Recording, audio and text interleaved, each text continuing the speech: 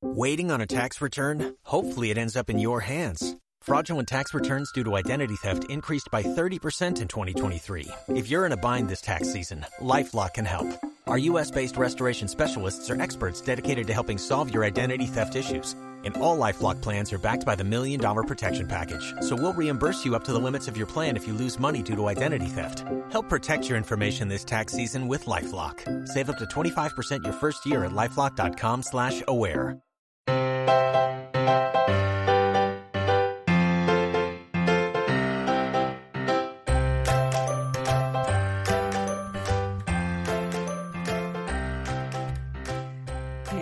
Welcome to another episode of the Professional Book Nerds podcast presented by Overdrive. Just a real quick introduction for you. Today is a recording of the interview that Jill and I did with S.F. Kosa, who wrote The Quiet Girl, which is the current Big Library Read title. If you haven't borrowed it yet on Libby, you can do so from now until July 12th without any waitlists or holds. About 20,000 libraries are participating in the Big Library Read, so chances are you'll see it front and center when you open up Libby.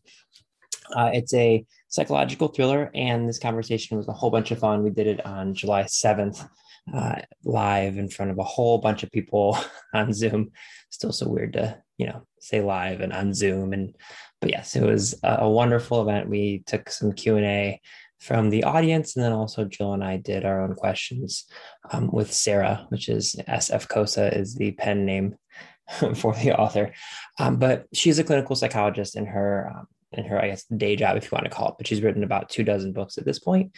And this was the first of her psychological thrillers. So there's definitely a through line between what she does in her day-to-day and what she does as a writer for this particular title. Just a really interesting conversation. We get into writing about traumatic things, but also just her writing process in general and why she wanted to do this when she already had a very busy life being a clinical psychologist. So really good stuff, really fun. She's a fascinating human being, and this was a blast. If you are participating in the Big Library Read, you can go to biglibrary.com. There's a discussion board there, and also if you just use the hashtag Big Library Read, all one word, anywhere on social media, you can have a chance to win a tablet and a signed copy of the book as well. So lots of really cool stuff there. And then just because it just went up, I want to tell you guys about it.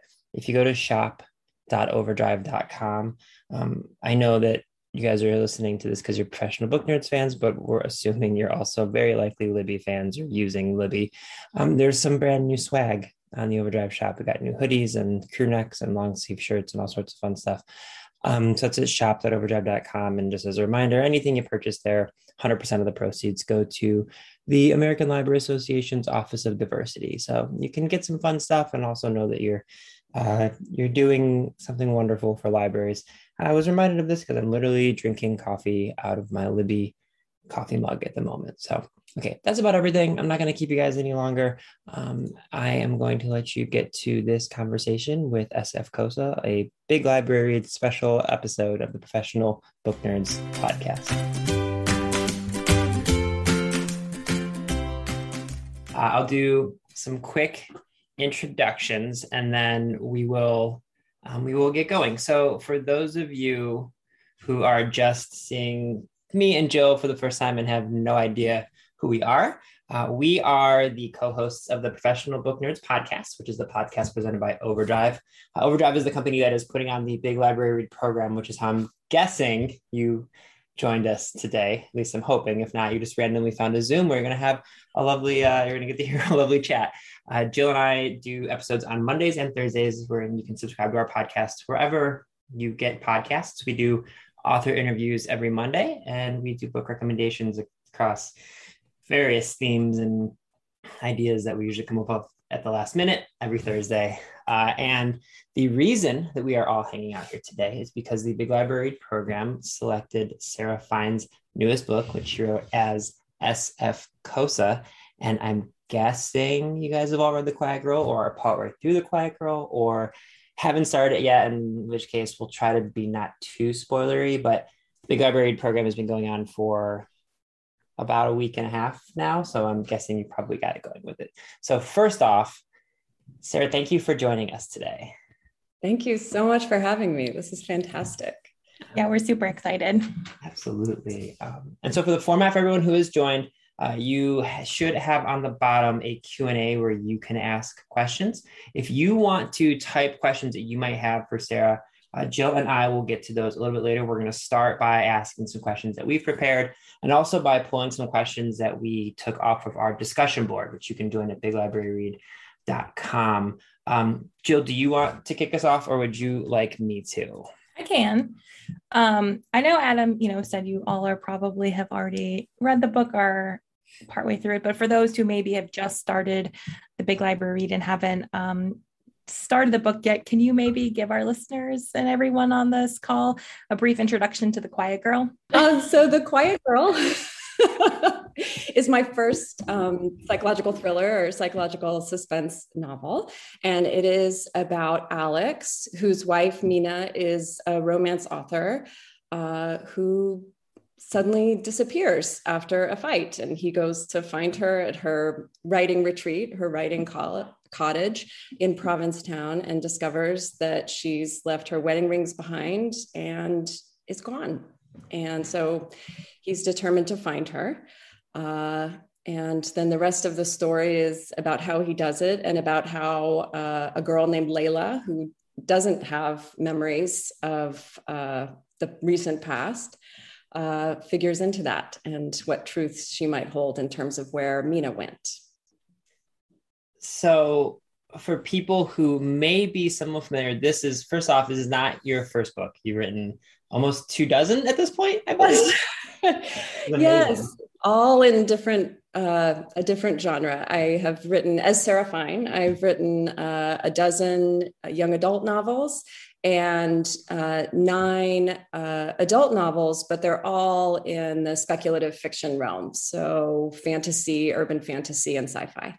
Yeah. So what made you want to start writing psychological thrillers, which is a thing connected to your day-to-day life? But what made you want to write these stories, now after writing so many different types of genres? Yeah. So I think that for me as a writer, I write the things I'm passionate about at the time.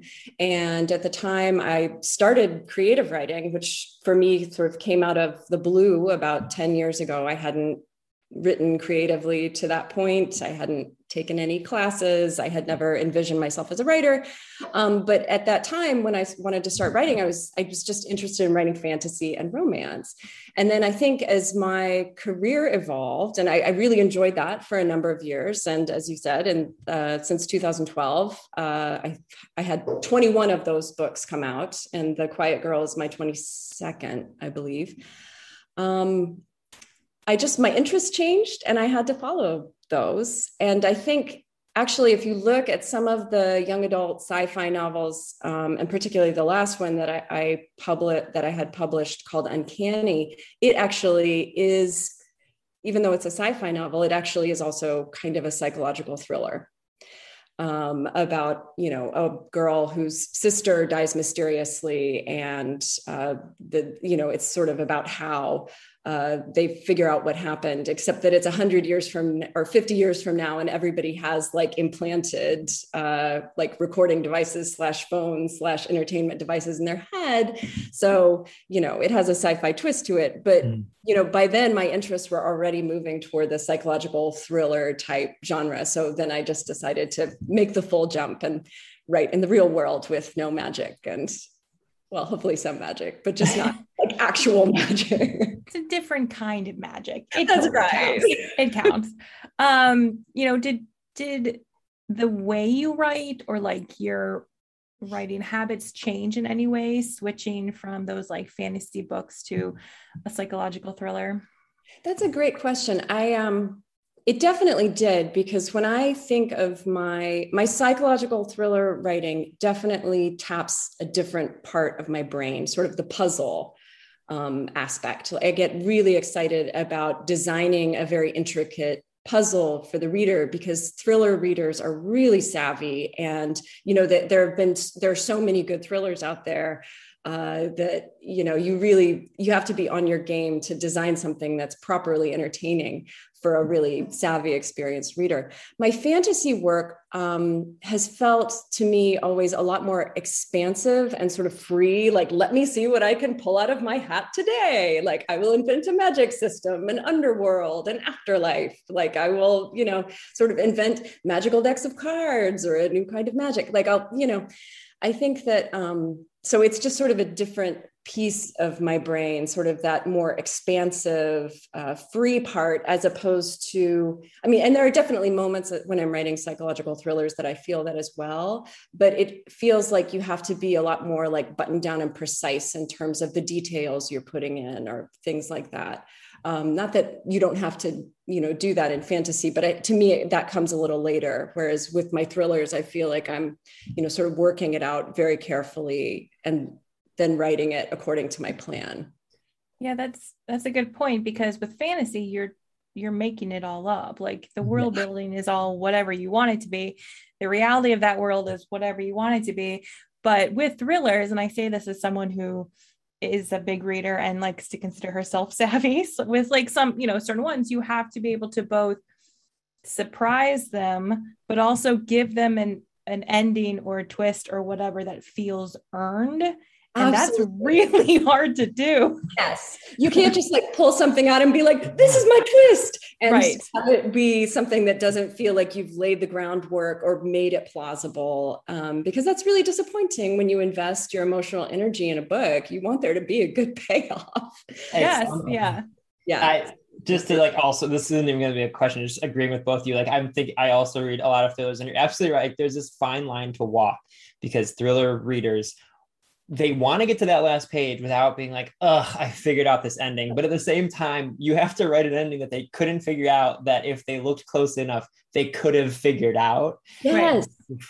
Yes. So what you don't want is for the reader to see the author's hand, like covering their eyes or like reaching up and like sort of covering a detail. As a reader myself, that is, something when I can detect that something's just being hidden for the sake of being hidden, then I start to be like, come on, man, like just, move the hand away. Let me see what's going on. So when you do it, of course, as an author, you're sort of doing it. It's hard to know if you're succeeding when you're writing. Like, a lot of times for me, I'm like, this seems so obvious, but that's because like, I already know everything that's happening and it feels obvious to me. So I depend on, my editor or my other readers to tell me.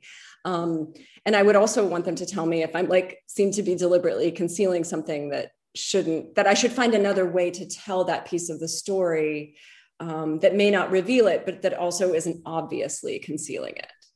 I have to be more clever, in other words. Yeah. So, along those lines, because I was kind of scrolling through the Q&A and I scrolled through the discussion board earlier this morning, I'm going to keep this vague for people who haven't read all of it. I feel like Jill's laughing because she knows where I'm going with this. I will simply ask it in this way, because people are asking it in much more specific ways. Did you know the ending when you started writing the book? I thought, I almost always do, because I tend to outline and plot. But as I was thinking about it, I definitely thought, are there different ways to do this that feel not cliched, that feel right? And the truth is, in the end, I decided, no, I think that this, the way I bring this in for a landing needs to be the way I do it. But I definitely did a lot of thinking about that. It wasn't a casual decision. If that is that big. Yeah. I'm trying to say this too. I just have seen so many questions. Don't be scared if you have this person. It's just like, I just saw so many questions already, both here and on the discussion board. Like, did you know this person was going to have this ending? I'm being as vague as possible. Every single one's like, what about this person? And what about, did you have an idea of this at the beginning? And I feel like that's like a those, and and sometimes, when I outline, when I plan, things do change. I feel like you have to be flexible, because as you write the story, the characters reveal themselves, and sometimes you hit upon better ways of telling your story, better ways of or a better twist or something. Like you always have to be, or, I always try to be flexible about that. But usually I know where I'm going. I'm not like some writers are, the pantsters who, or pantsers, who just, write by the seat of the pants and and I know some very accomplished writers who write that way. It's just not the way that I write. That's not my style. Both serve a purpose. Absolutely. And they can both get the job done. It's just a matter of how it fits with your particular orientation and preference. For sure. And again, going back to like trying to keep things, I imagine like trying to be a pantser as a thriller writer would be difficult. I'm sure there are thriller writers who do. I know a very good one. Like Carter Wilson is a very accomplished thriller writer who totally just like, he's like, let me make some things happen.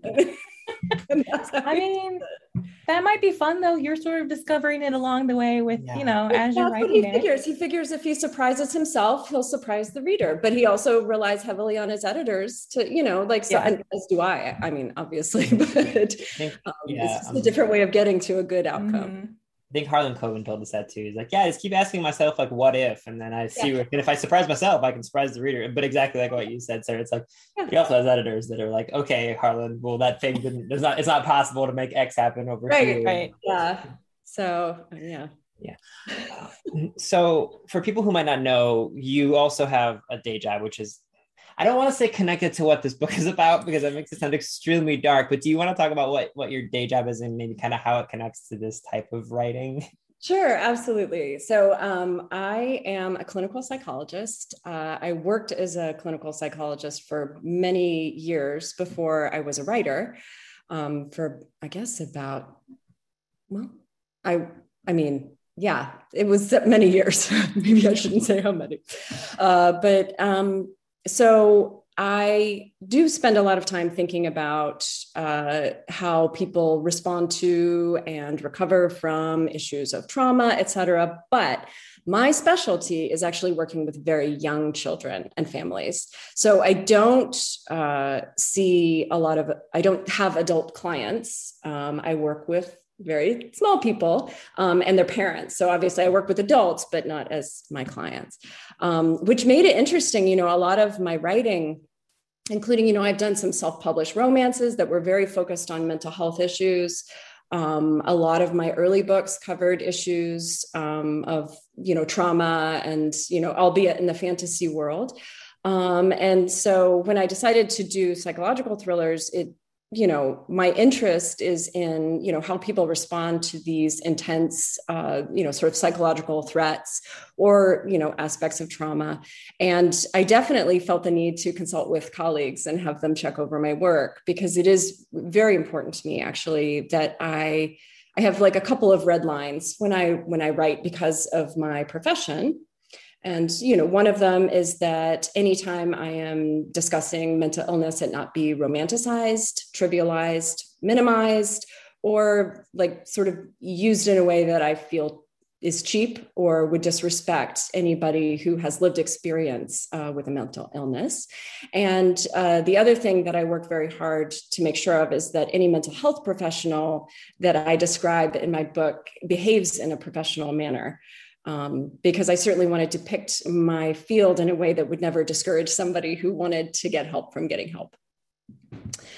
So that's, sort of some of the ways that my profession touches on the way I write or tell my stories, especially when they're set in this like contemporary real world.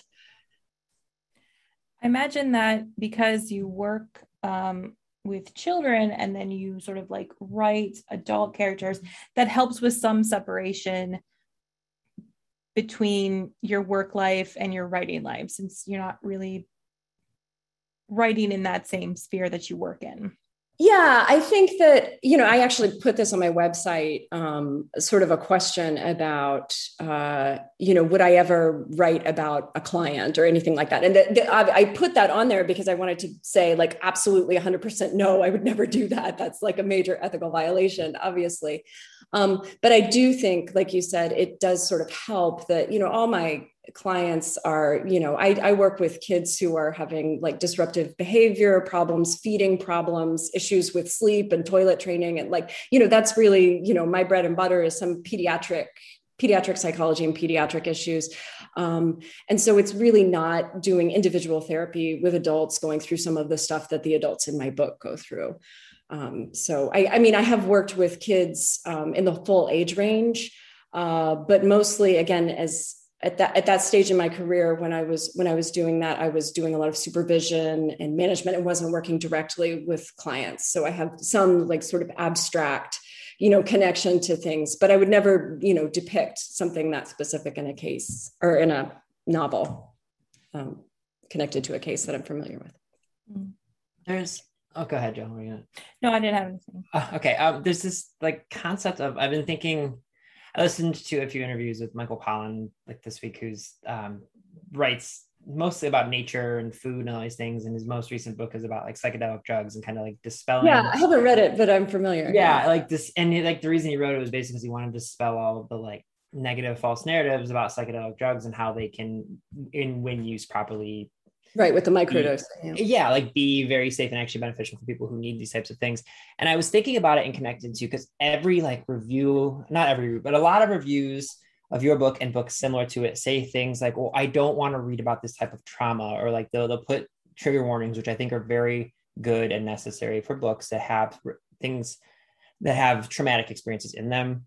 But I also think that when books are written like yours from where you have a clinical background and you can address them responsibly, I think it's good to have books like this. Like what are your thoughts on books that contain traumatic experiences and things that, admittedly, like I still think it's important to have the content and trigger warnings for people, just maybe they don't want to read about certain things. Like, what are your thoughts in general in seeing that and like how to handle it with care as an author?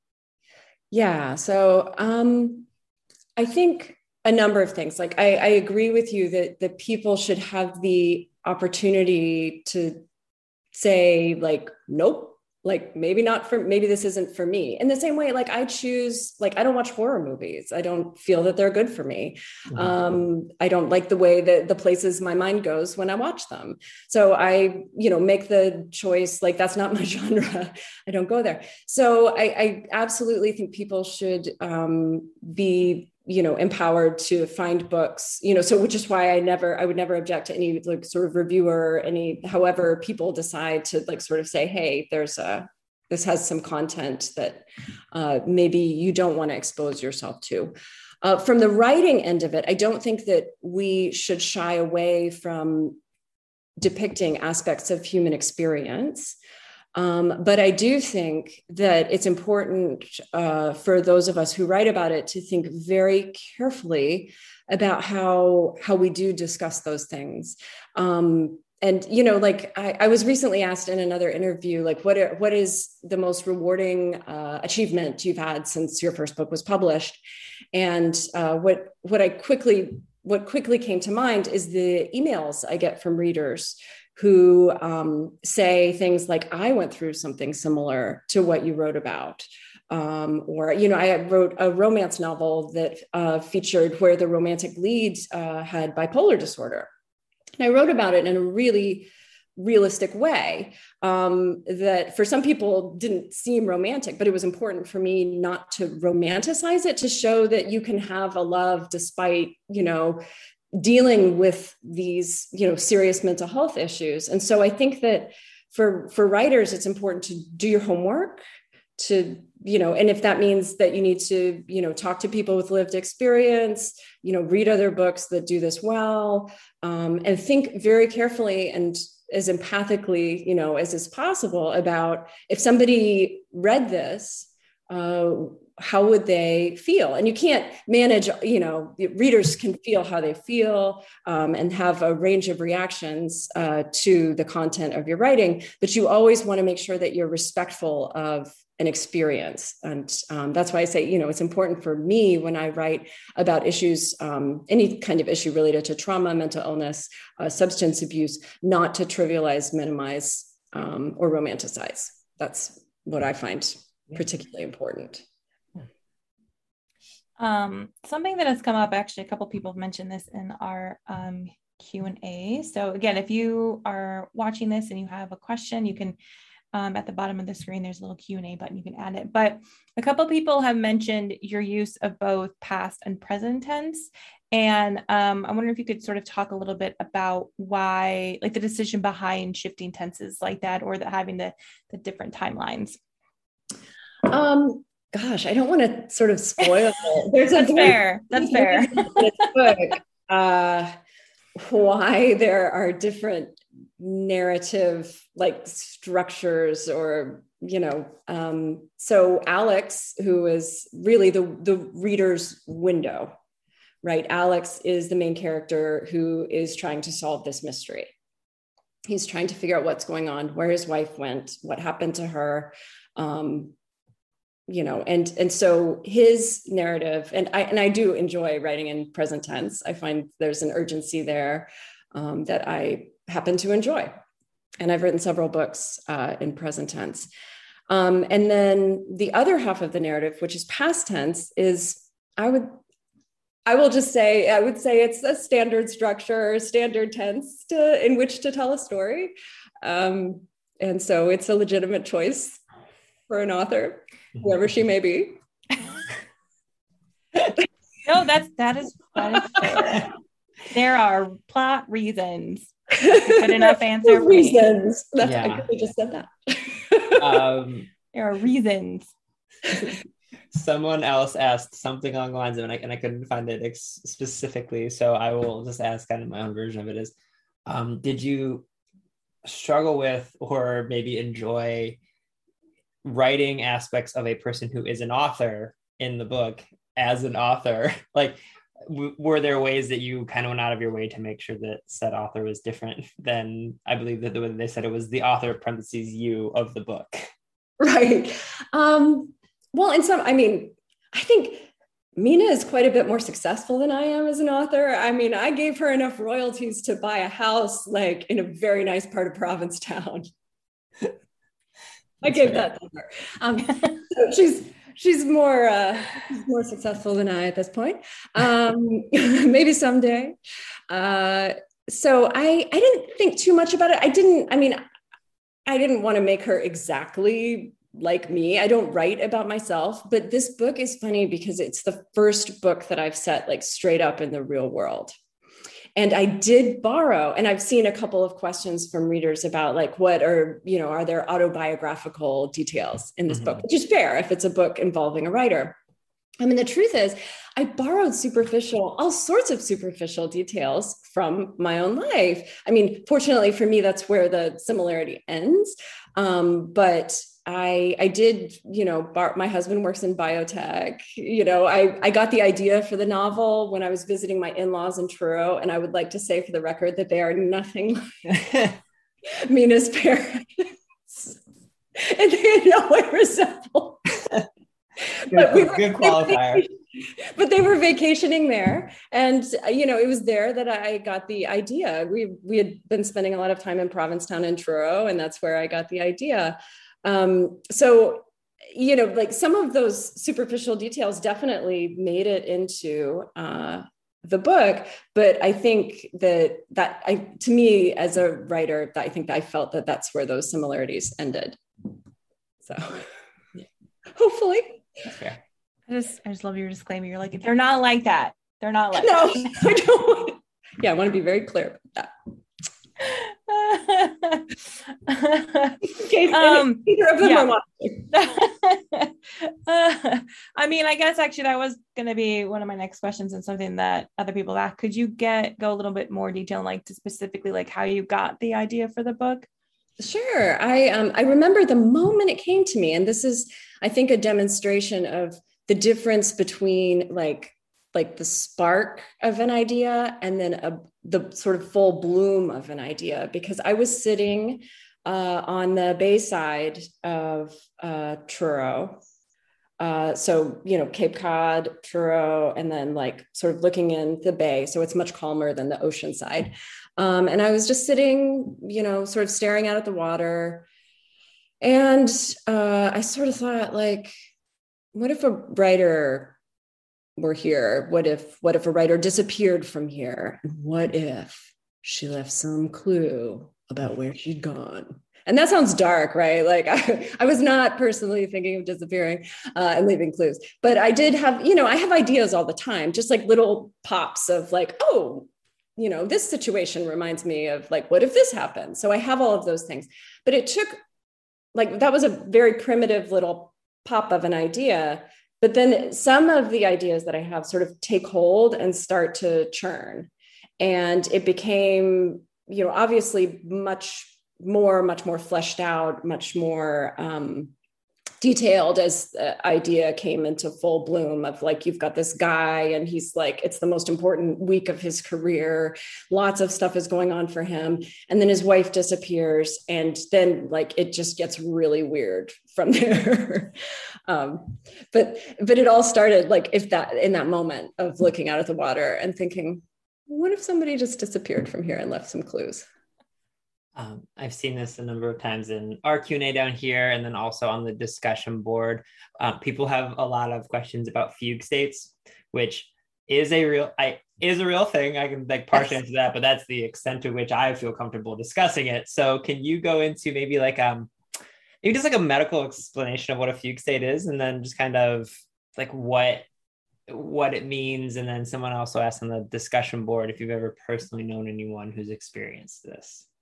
Yeah, so dissociative fugue, it used to be called psychogenic fugue, I think in like the DSM-3, and then it became more properly lumped in with the dissociative disorders, is really one of the more, I think it is like the extreme of the dissociative disorders. So when I say dissociation, what I mean is that's a sort of mental experience where somebody sort of like tunes out of what's going on in the immediate present.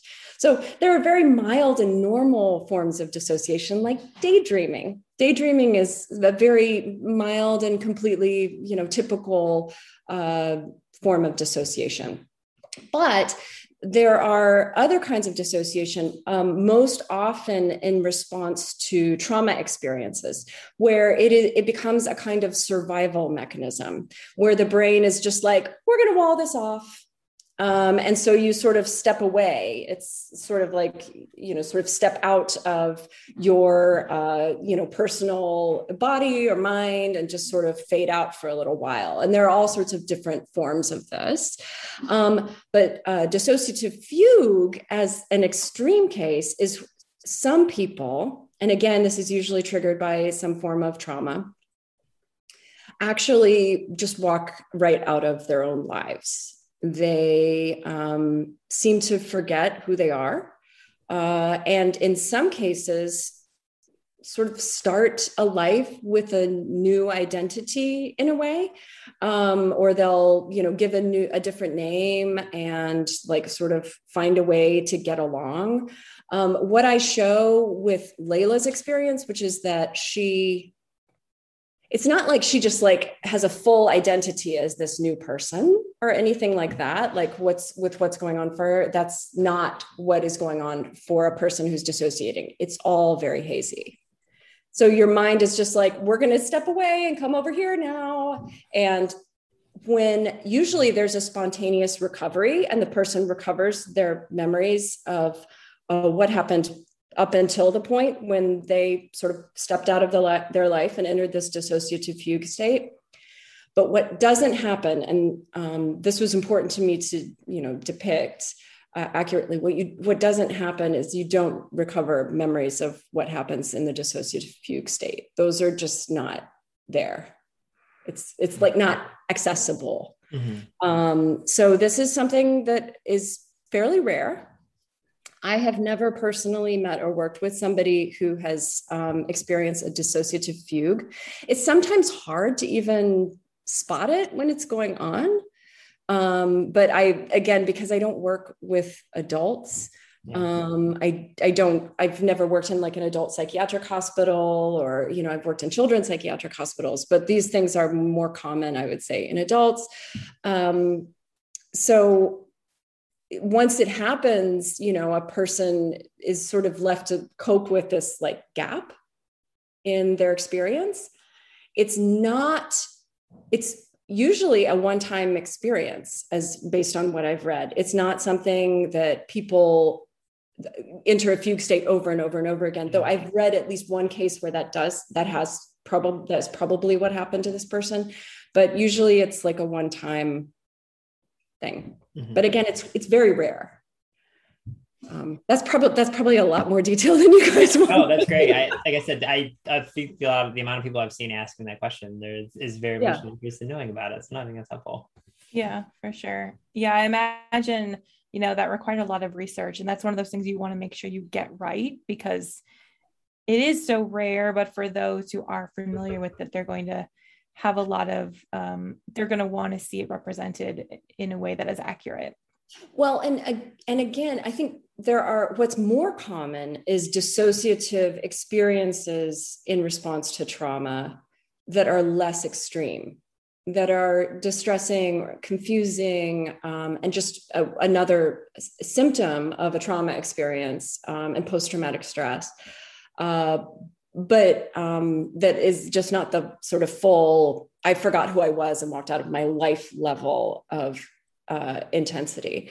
But it is important to get it right. I did do a lot of reading about it. And I have a colleague and mentor who works with adults and including adults with a severe mental illness. And I made sure to have him go through it and give me feedback so that I could have a, sort of respectful portrayal of not only what the experience might be like, but also the treatment. Because if I do write about psychological treatment in my books, I want to make sure that I'm showing like a high quality, likely to, based on the evidence we have, the most likely to be helpful kind of treatment. I don't just make that up. I'll combine a few questions I've seen. One is, how long did this take you to write? And then two, kind of paired in with that, like, how do you keep your, I don't want to call it work-life balance, because I feel like at this point it's like work balance, but one of them is writing work. And how do you balance your life to find time to write? And then how long did this story take for you to put together? I would say this book took me somewhere like maybe about 3 months to write, all told. I tend to write on any day that I do psychology work. I don't write because I don't tend to be able to split my attention very well. Mm-hmm. So what I do want to say and clarify is that at the time I was writing The Quiet Girl, I was actually writing full time. So I didn't have to worry about it then. But in times where I'm seeing clients, those are days that I don't write. And so when I have writing days, it's like, all right, let's sit down and I will write, 5,000 to 8,000 words in a day. And so I tend to write very quickly and probably slightly less quickly with thrillers than with fantasy. But I do like my blocks of time. I'm not a person who just sits down and writes for 45 minutes or an hour a day. I tend to, on my writing days, I want to write for 4 to 6 hours at least and get a lot done in that time. That's just how it works for me. And then I'll have days where I don't write at all.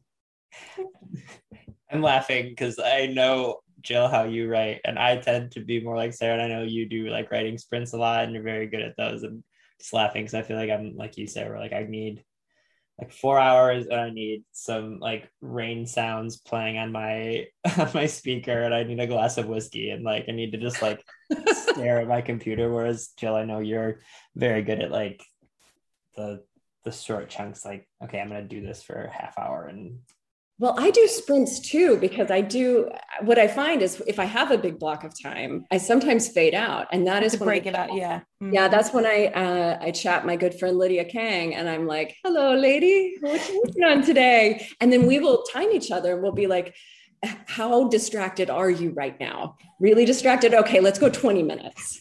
And so we will like time each other and do 20 minutes and report word count back. I find that kind of accountability, especially when I'm struggling and sort of foggy or I'm tired and I'm just trying to push myself through an afternoon. It is so energizing to just have a writing buddy who you're like, let's go. Oh, you're feeling pretty good. Let's keep going. Let's go 45 minutes this time. And so it helps a lot. I hope she won't mind me calling her out like this live during a Zoom call, but Sydney and I do this actually. We will like text each other and be like, do you have like 10 minutes? Just whatever time. If you weren't going to say it, I was going to say it. So yay. Yeah, we do that. We do that often. Fantastic. We'll like, yeah, sometimes it's spontaneous. Sometimes it's like planning ahead, but yeah, every once in a while I'll get like a text from her at like 9 o'clock. Like, do you want to do a writing sprint? I'm like, sure, let's do it. Yeah. And sometimes, yeah, even if you have a friend, like what Lydia will do is I'll be like, I'm struggling. And she'll be doing something else. She'll be like, okay, I'm setting a timer for you. You know, like even if she's not working. That's amazing. I've done the same for her because it's like, I just have to get this done. Yeah. Sometimes the struggle is real. I was laughing because I didn't know if Jill or Sarah were gonna be like, I knew that Jill and Sydney do like that type of thing, you know, and I was like, I wonder if anyone's gonna say the thing that I'm talking about. Oh yeah. So something I'm a little bit curious about, and it might be because you mentioned how the characters that you write aren't really that connected in any way to the people that you help on a daily basis in your day job, quote unquote. But I'm wondering if for you writing about traumatic events feels cathartic in any way, if because of how familiar, even if it's not people you're directly working with, you're so familiar with these aspects of life because of your coworkers and what they are going through. And does it feel cathartic for you to be able to write and maybe have a little bit of control over the narrative? Oh, that's such a great question and a great point. I don't know that I've actually thought about it like that, but I do think that, I mean, writing, and this is why I encourage anybody who has the slightest inclination to write to just do so, regardless of whether what you write will ever have an audience or not. It is a wonderful way of processing experience. And I don't know if this directly answers your question, but I can look back on all of my books and see that in each one, in hindsight, I can see that I was processing a certain aspect of my own experience through that kind of story that I decided to tell.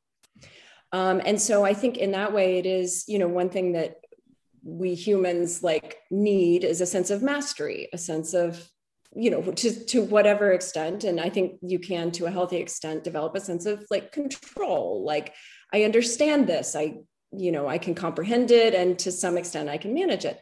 So I think that I'm not sure that I specifically write about trauma for that purpose, but there's always an aspect of seeking further understanding, mastery. And I'm certainly drawn to those topics, you know, for a reason. And I, you know, so it's quite possible that what you're asking me, the answer is simply yes.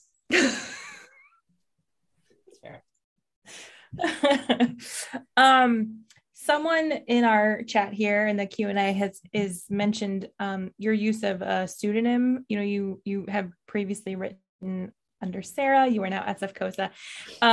So just sort of talking a little bit about that decision and, you know, how the name came to be. Sure. So there are two reasons that I am writing under SF Kosa. One is that because it's such a clear-cut genre change, that we thought it made sense just to have a pseudonym, because all of my other books are like urban fantasy romance, you know, sort of young adult sci-fi and fantasy. It seemed so unrelated, like the readership seemed different. So it seemed like a good time to have a pseudonym. And I got married and changed my name. So basically my name is Sarah. Now my name is Sarah Fine Kosa. And so SF Kosa seemed to be the thing that made sense. What a clear-cut answer. Yeah, what a clear-cut and straightforward reason. But no, for the people who the people who've asked that question, I know that there's also from like a library, just like a book searching standpoint, it's also, especially for someone who writes books that could be appropriate for young adults or children versus a book like this that is very much not. It can be something also helpful for like if you have children who are looking for a author that they know, and if they happen to see a book that they assume is for them, and they were to see The Quiet Girl, they very much would be like, oh no, 14-year-old, maybe don't read this just yet. But the problem is for Under Sarah Fine, I have both adult books and that's a good point. So I probably should have used a pseudonym for my adult book because I do definitely, because I have teenagers, and I definitely, as they've, over the last decade gone from like elementary age into adolescence and have expressed some interest in reading my books, sometimes they'll like pop up with a title and I'll be like, maybe not that one. Mm-hmm. Like, put down Reliquary and pick up The Imposter Queen. Yeah. That's more appropriate for you. Two kind of related ones. One, this one will be really quick, but what was the name of the romance novel dealing with bipolar disorder? It was called Spiral. Okay, that was for Lynn. I know you asked that question. And then something else that Jill and I were going to ask about anyway, but someone else asked in here, so might as well. Are you working on another mystery / thriller at the moment? Well, I am. I mean, I have The Night We Burned, which is my next thriller that comes out in about a month. It was say, yeah, really close to a month. Yeah, it's So that's my next one, and that one is about a fact checker at an online news magazine who decides she needs to change the facts of a story she's working on to conceal her connection to a cult massacre that took place 20 years before. I like all of these words. that's it really, and all again, of them in like one sentence. That is everything I need. Oh, yay.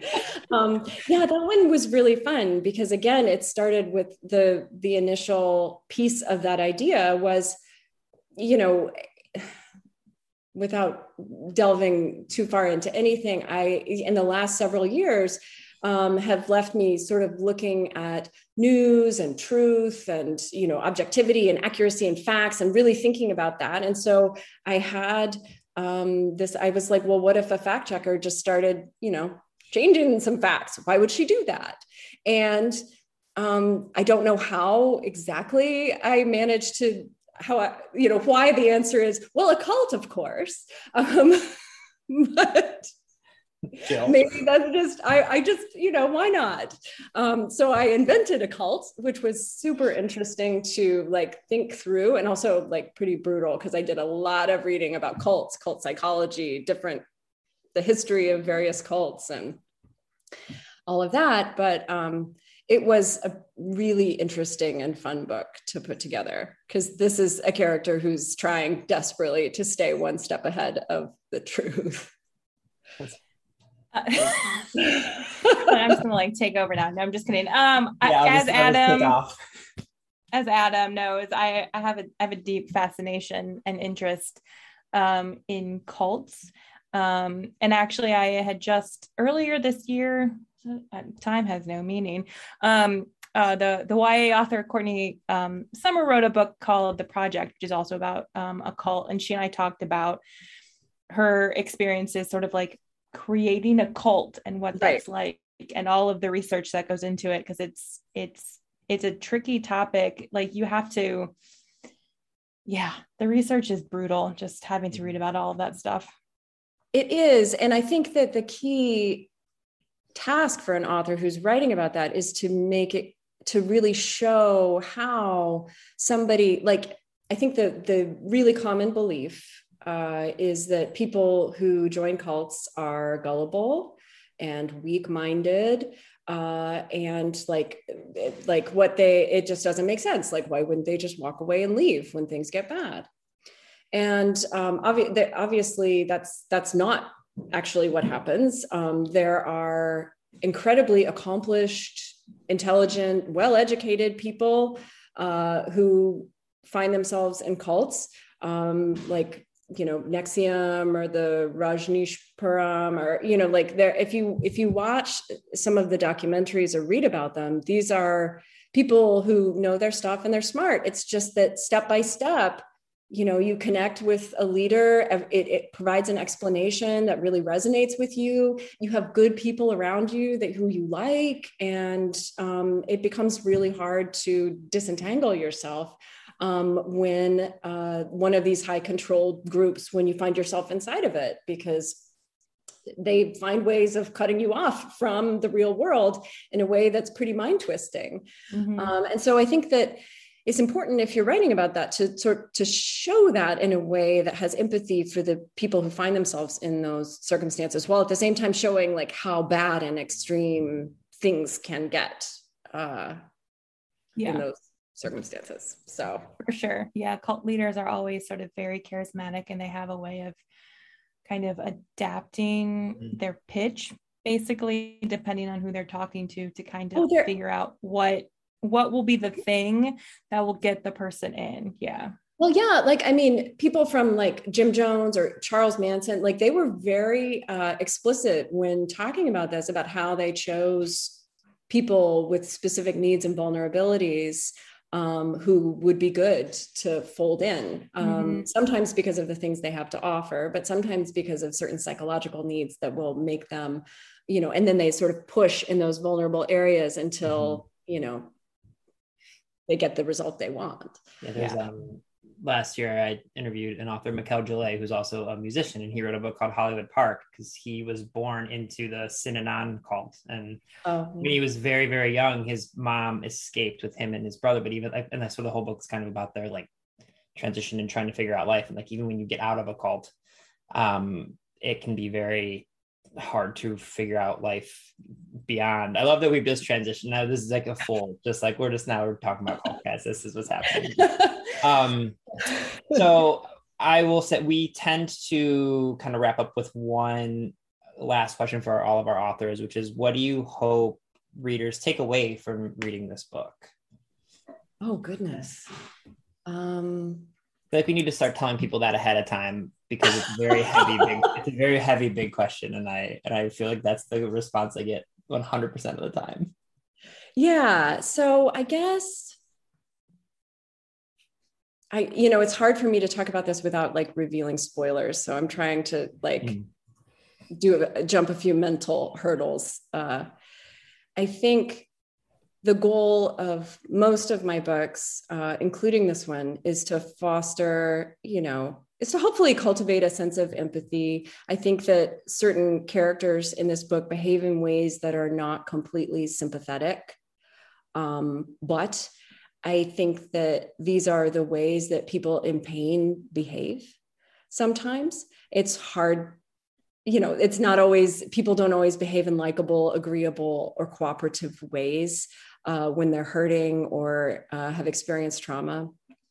But there's always a reason for how they behave. And if, people walk away with a greater sense of curiosity or empathy, I'm always honored at that. Readers can sample and borrow the titles mentioned in today's episode from overdrive.com, and our library friends can purchase these titles in Marketplace. Professional Book Nerds is proud to be an Evergreen Podcast signature program. To learn about other Evergreen podcasts, visit evergreenpodcasts.com. Our podcast is produced, recorded, and edited by Adam Sokol and Jill Grunewald, and presented by Overdrive. For more information, visit professionalbooknerds.com.